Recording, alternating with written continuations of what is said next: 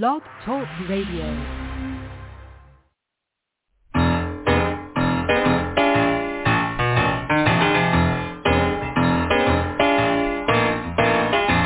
You're listening to The Catch with John Fisher on Blog Talk Radio, connecting life to faith. The world is trying to get it together, trying to help their fellow man, hoping we can make it better.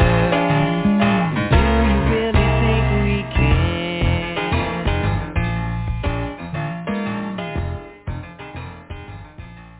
Yes.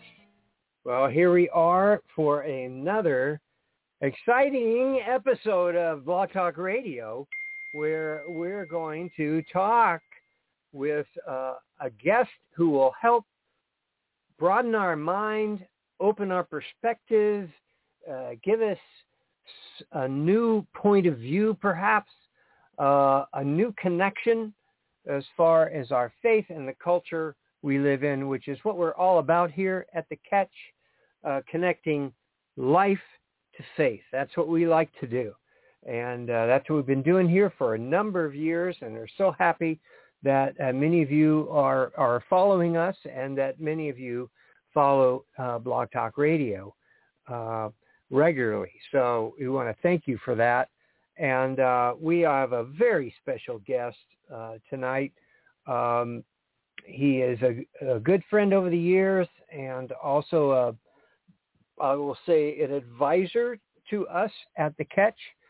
And he is a very well-known name in Christian and religious circles, basically due to the Barna research program that continually is researching faith and culture and religion and people's attitudes towards spirituality and towards America and the world around us.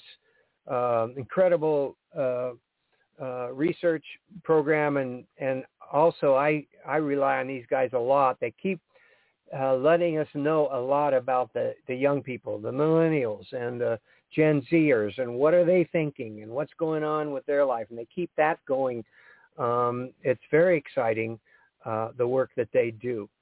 So, our guest tonight is the founder of that whole program. His name is George Barna. You might not be a new name to many of you, probably shouldn't be. And but most recently, he has also been spending time although I know he's here in Southern California, but he's been spending time in Arizona at Arizona Christian University, where he directs a research program there. He's kind of found a home at the university, and where he teaches and runs research, and basically senior research fellow for their Center for Biblical Worldview. And that is what we are going to talk about tonight, primarily, because it's I was so excited to find out that this is something that he's been working a lot on lately, and something that he really wants to talk about too, because that's been kind of my theme for many, many years, is Christianity and worldview. And of course, that's going to be fun, because everybody means something different when they say worldview.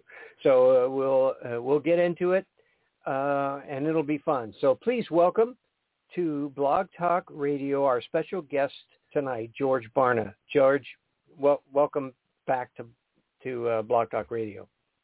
Well, thanks for having me, John. It's always good to be with you. Yeah.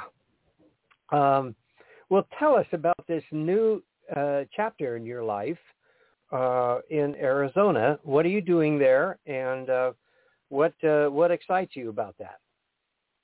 Well, for many years, John, I've been looking for a Christian university that really was focused on worldview development and takes it very, very seriously. And when I found Arizona Christian University, what attracted me to it was the fact that not only did I know the president and some of the faculty members there and had good relationships with them, but when I studied the school, what I found out is that everything they do revolves around worldview development. Every class you take, every major that students sign up for, every extracurricular activity, including sports, your coaches are more spiritual coaches, or just as much spiritual coaches as they are athletic coaches. So, I mean, it really is focused. Every single class you take is taught through a worldview lens, trying to get you to think of things in terms of worldview. So that was great. And, you know, the school is all about taking that worldview and translating it into a way of transforming culture with God's truth. And so to be able to start a research entity at the school where I get to work with the faculty and administration, and then we've got many ministry partners around the country, different organizations and churches that we share the information with so that they can take it and put it into practice. You know, all of this geared toward trying to bring America back to God at a very deep and meaningful level. It's been a wonderful partnership, and I'm so privileged to be part of it. Oh, that's great. George, you know, when we talk about worldview, if you have 100 people, you gotta probably have 100 different ideas of what it is. So tell us, just in broad terms, what do you mean by worldview, Christian worldview? First of all, I don't talk about it as a Christian worldview. I talk about it as a biblical worldview. And to me, there's an important distinction there we can talk about later if you want. But essentially, a worldview is the intellectual, spiritual, and emotional filter that a person uses to make decisions. And so we're always making decisions, but you can't make a decision unless you have a way of understanding and interpreting and responding to that information or those stimuli. And so the worldview is the thing that helps us to make sense of all of these pieces of information, all the opportunities and challenges that we face. Everybody has a worldview. Everybody doesn't have the same worldview. And so that's why we do the research, to try to figure out, well, what is the worldview that people have? And we've been quantifying that in ways that haven't been done before. And this has been pretty enlightening, I think, at least for me and some of the leaders I've been working with. But it's important that people recognize, yes, you have a worldview. So don't roll your eyes when somebody talks about worldview. We're talking about you. Everybody has one. Right. Most people don't know what their worldview is. They couldn't explain it. They couldn't name it. They couldn't articulate it. And yet it's the thing that's driving their life. There's a big question I have that I'd love to get your opinion on, George. Is there you say biblical worldview. Is there a worldview that all Christians should have? And if we all have it right, are we all going to have the same worldview? You know, I would say, generally speaking, yes. Here's part of the challenge. You know, I was talking with the theologian Wayne Grudem one day about worldview development, and he's one of my theological heroes. I love Wayne and the things that he writes and speaks about. And, you know, we were talking about it. He said, well, here's part of the problem, George. For somebody to have a biblical worldview, you need to know everything that's in the Bible, and you need to do everything that the Bible tells you to do and believe. He said, and there's no human being that has ever done that or probably will ever do that, given that the Bible also tells us that we're imperfect, we're sinners, we need God's guidance. You know, you know, we ignore His guidance more often probably than we accept it. So, you know, it's a process. It's a process of trying to understand more and more about what the Bible teaches, what it means, what it looks like in practice. But a major part of developing a biblical worldview is that determination to invest yourself in the process of knowing the Scriptures well enough and being committed to them and to the Lord God well enough or deeply enough that we're always trying to be more like Christ. The whole idea of having a biblical worldview is to think like Jesus, and the reason you want to think like Jesus is so that you can then act like Jesus. And the connection there is that we do what we believe. And so our beliefs matter, And they matter because that's what gets translated into our action. And our action is what gives us a legacy. It's what makes a difference or an impact on the world.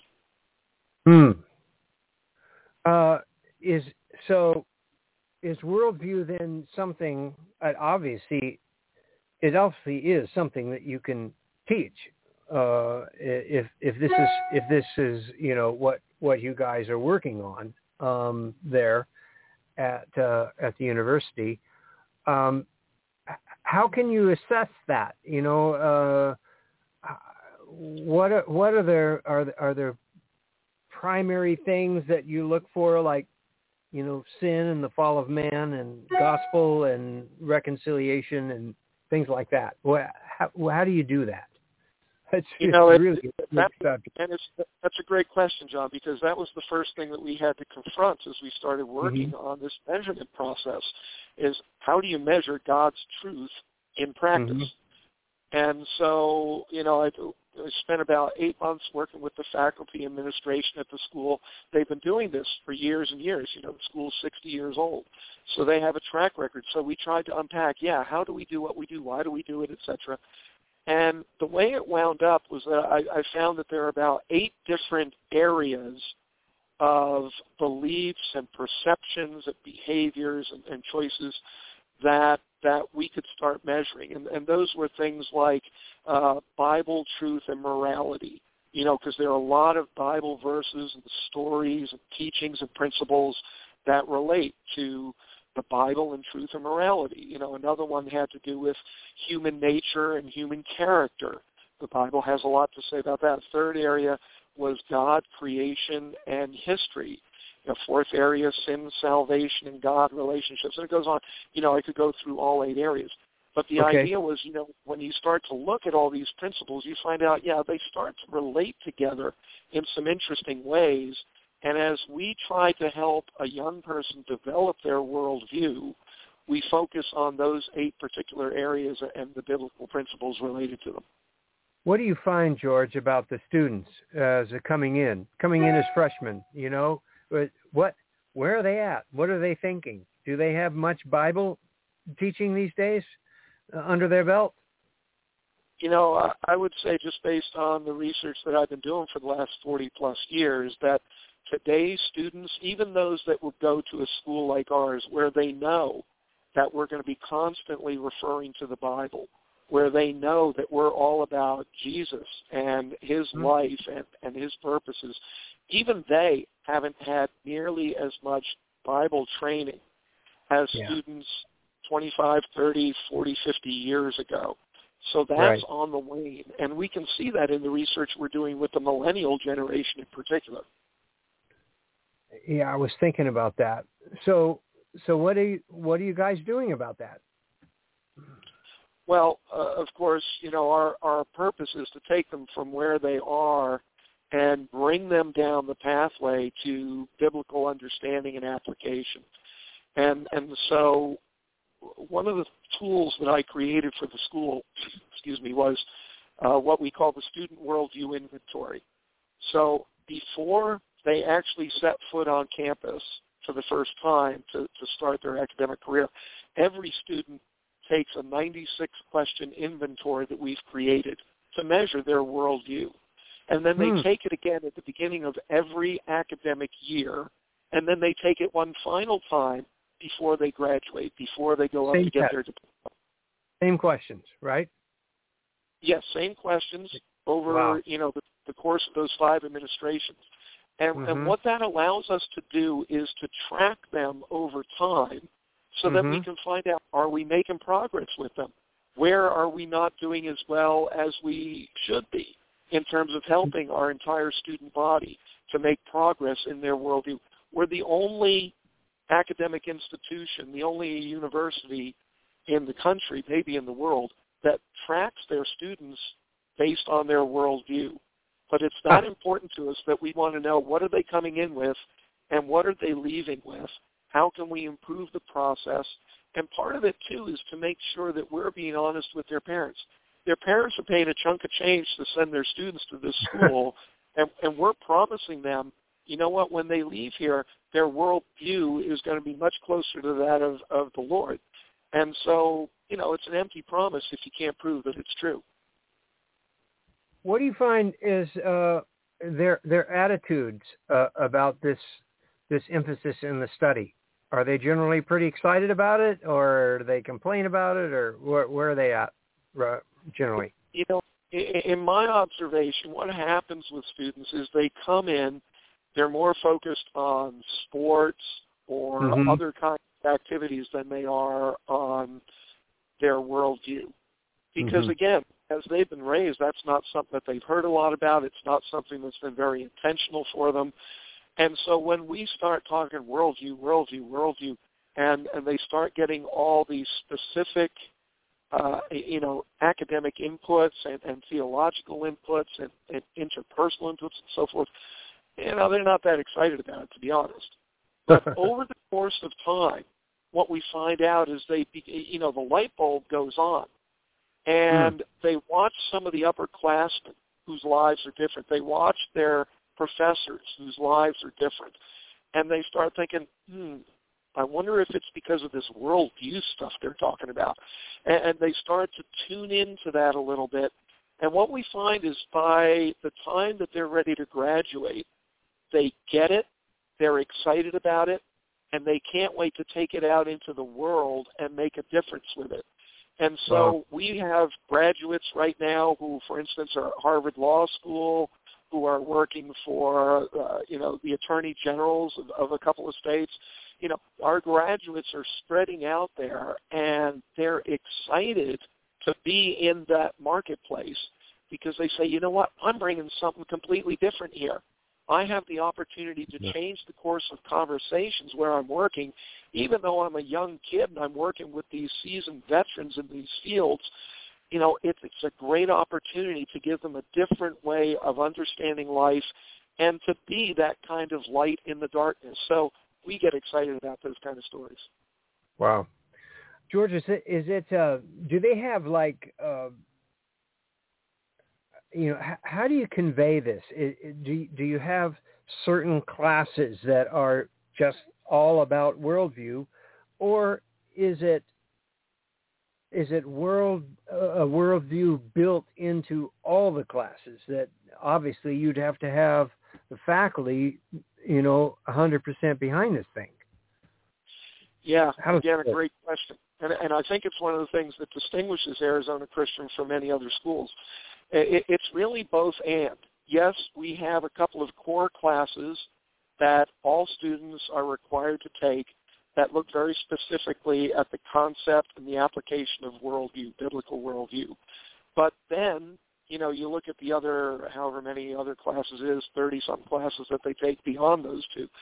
And every one of those classes is taught from a biblical worldview perspective, often comparing what a person trying to be Christ-like would think or do in a given situation, or what the information means to a Christ follower, as opposed to what it might mean to a Marxist, what it might mean to a secular humanist, etc. So you can't get away from it on the campus. No matter what your major is, it's integrated into your major. If you're a math major, you're a music major, whatever your major is, you're going to be studying essentially worldview. That's a critical element, and cool. We believe that that's the only way you're going to get it is when you're saturated with it. That's great. There's something I've been saying for years, George. Ever since we went through the Jesus movement way back in the early 70s, and so we were connecting with our culture through music. And we were not accepted in the church in the beginning, and we were trying to reach the world with our guitars. That's one of the ways I always say it in its simplest form. But then I think what happened. The music caught on big time. We had a lot of people come to Christ those first couple of years of 71, 72 in there. And then it kind of just completely flooded into the church. And now we've got all this contemporary music in the church, and we have we have a huge Christian subculture. Then we have Christian radio, we have Christian books, Christian this and that. And we had a whole, well, as I say, a Christian subculture. And I got to become very concerned over the years that was starting to look like a place to hide. It was starting to look like let's create a safe Christian environment for everybody so we don't have to tackle this awful world we live in. And yet, to me, that's a denial of what Jesus said. I ask not that you remove them from the world, but that you protect them from the evil one. So, I've always said in the last few years, the world doesn't need Christian music. It needs Christians in music. It doesn't need Christian movies. It needs Christians in Hollywood. It doesn't, you can fill in the blanks there. Is that something that would be affirmed there at Arizona Christian University? Do you think that kind of approach, let's get people into the real world and not just into the Christian idea of what the world is? Yeah, totally. I mean, our goal is not to populate churches with our graduates. Now, if some of our graduates go to work at churches, that's fine. We have a lot of kids from our music program who wind up as worship leaders at churches. Right. That's fine. We have no problem with that. But at the same time, we want our kids performing on stage at Carnegie Hall. We want them as studio musicians in Hollywood and Nashville and New York. I mean, we want them no matter, what your area is. If it's political science, you wind up becoming a lawyer, great. Don't just work for Alliance Defending Freedom. They do phenomenal work. But there are a lot of other law firms that are engaged in cases that go to the Supreme Court. You could make a big difference in how that case gets argued or what the ultimate decision is. Go where God wants to put you. Don't you decide where you want to put you. Let God choose how to use you in the world. He put you here to be in the world, not of it. And therefore be prepared at all times to give a reason for the hope that's within you, no matter what situation you wind up being in. So, yeah, we're trying to get them to be well-rounded enough and prepared enough that they are the gospel in any situation where they wind up being. Yeah, that's so good. That's really good. When we were talking before we went on the air here, you mentioned something about that you've been taking some of these worldview questions to a wider base. I guess Christians all over the country. Tell me a little bit about that and what you're finding.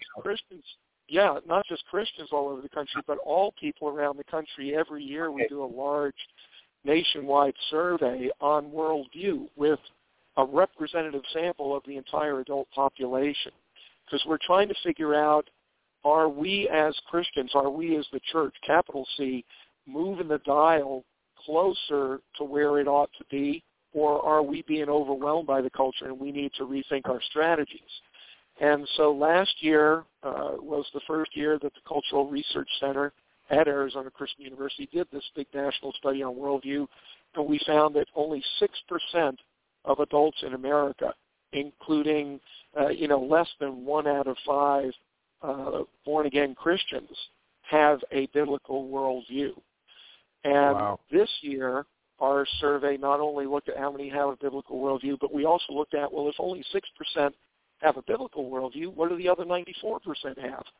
And so, we did a groundbreaking study. Again, it took months and months to conceive and develop and test before we rolled it out. But we look at what are the worldviews that Americans are buying into, and one of the big findings out of that study, and we're putting these reports out now every 2 weeks. I write another section of the study for the public.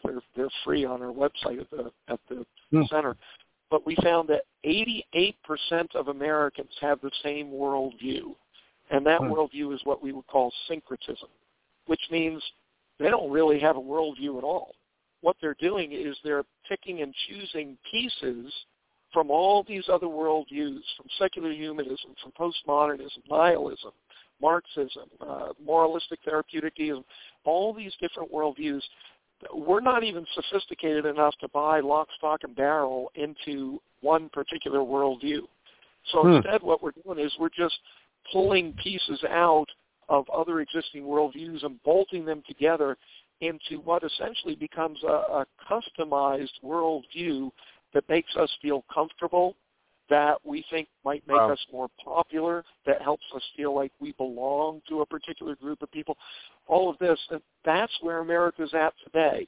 And so, those of us who believe that people ought to be obeying God, ought to know his principles and living by them because he gave them to us so that we would be able to thrive.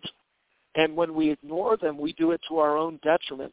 So we want people to have a biblical worldview, but we've really got our work cut out for us. I could see that, that you say that's the most popular, that syncretism. That's the most, I can understand why it would be, because it sounds so right. I will decide what I think is true. And I will take a little bit of this and a little bit of that, and a little bit of this and a little bit of that. And I could see why that's very attractive to somebody. And as a matter of fact, probably pretty hard to get him to think in other terms, that there might actually be a worldview that's solid, that's something that truth is truth out there, and it's not relative to what you think about it. Boy, that's a huge challenge, is it not, to us right now? Oh, absolutely. We know from this research that 2 out of 3 Americans would argue that there is no such thing as absolute moral truth, that the only truth that an individual could know is a truth, the truth they identify, that they define, and that they choose to follow. And that being the case, what happens is everything is up for grabs. If there are no moral truth, there's really no boundaries. There's nothing that you have to be beholden to. You are the dictator of your own little universe. Nobody can tell you you're right or wrong. Only you know what's right or wrong for you.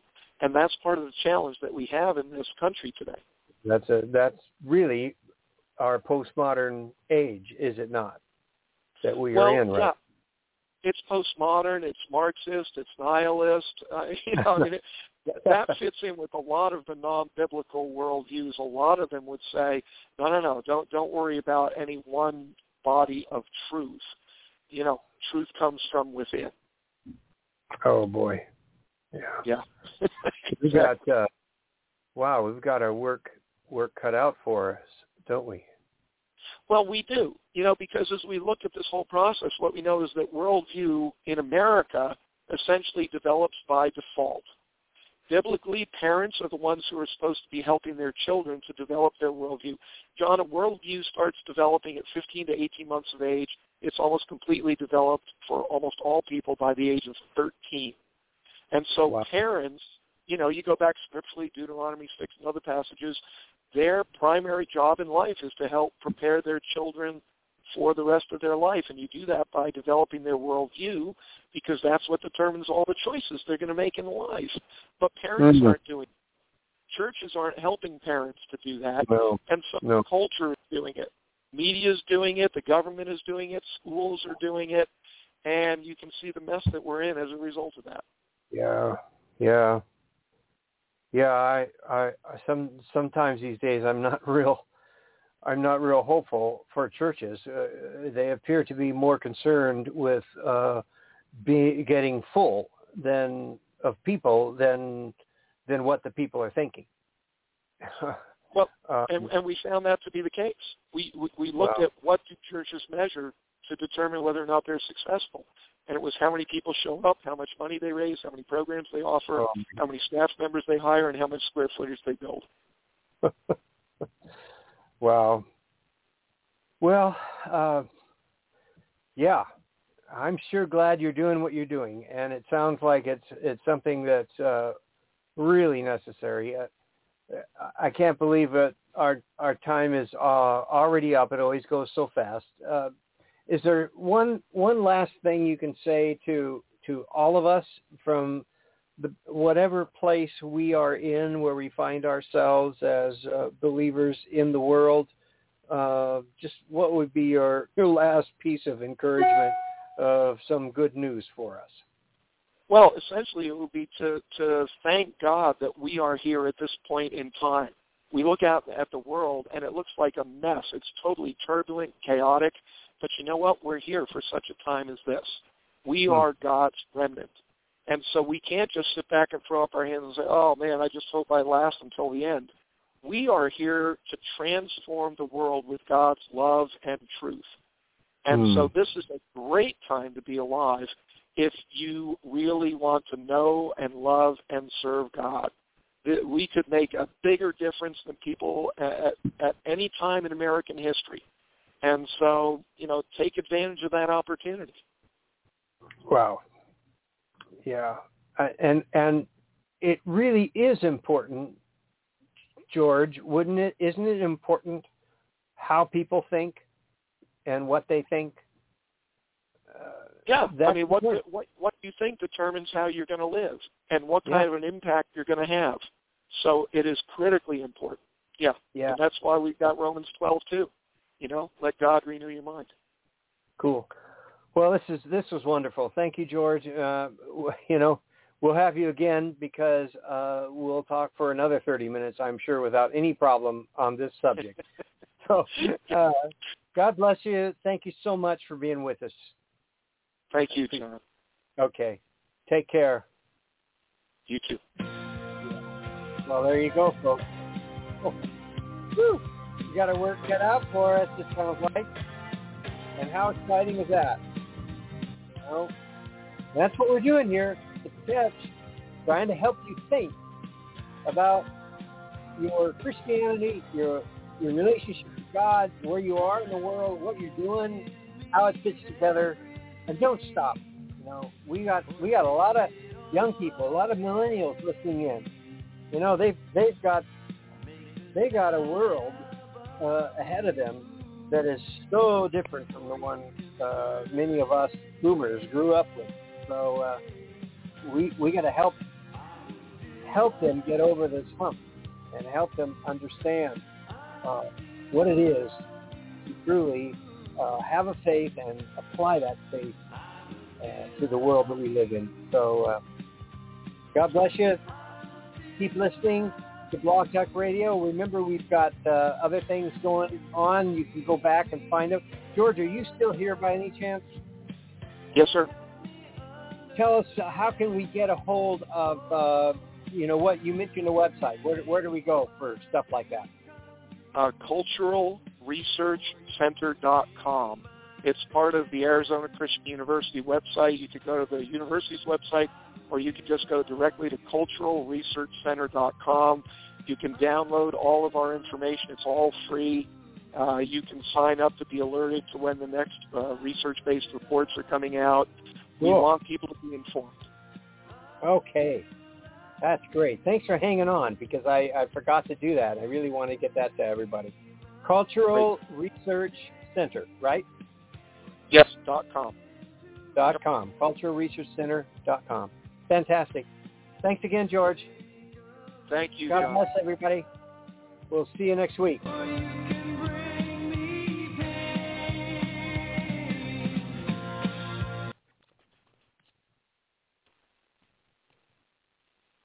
Lucky Land Casino, asking people, what's the weirdest place you've gotten lucky? Lucky? In line at the deli, I guess? Aha, in my dentist's office.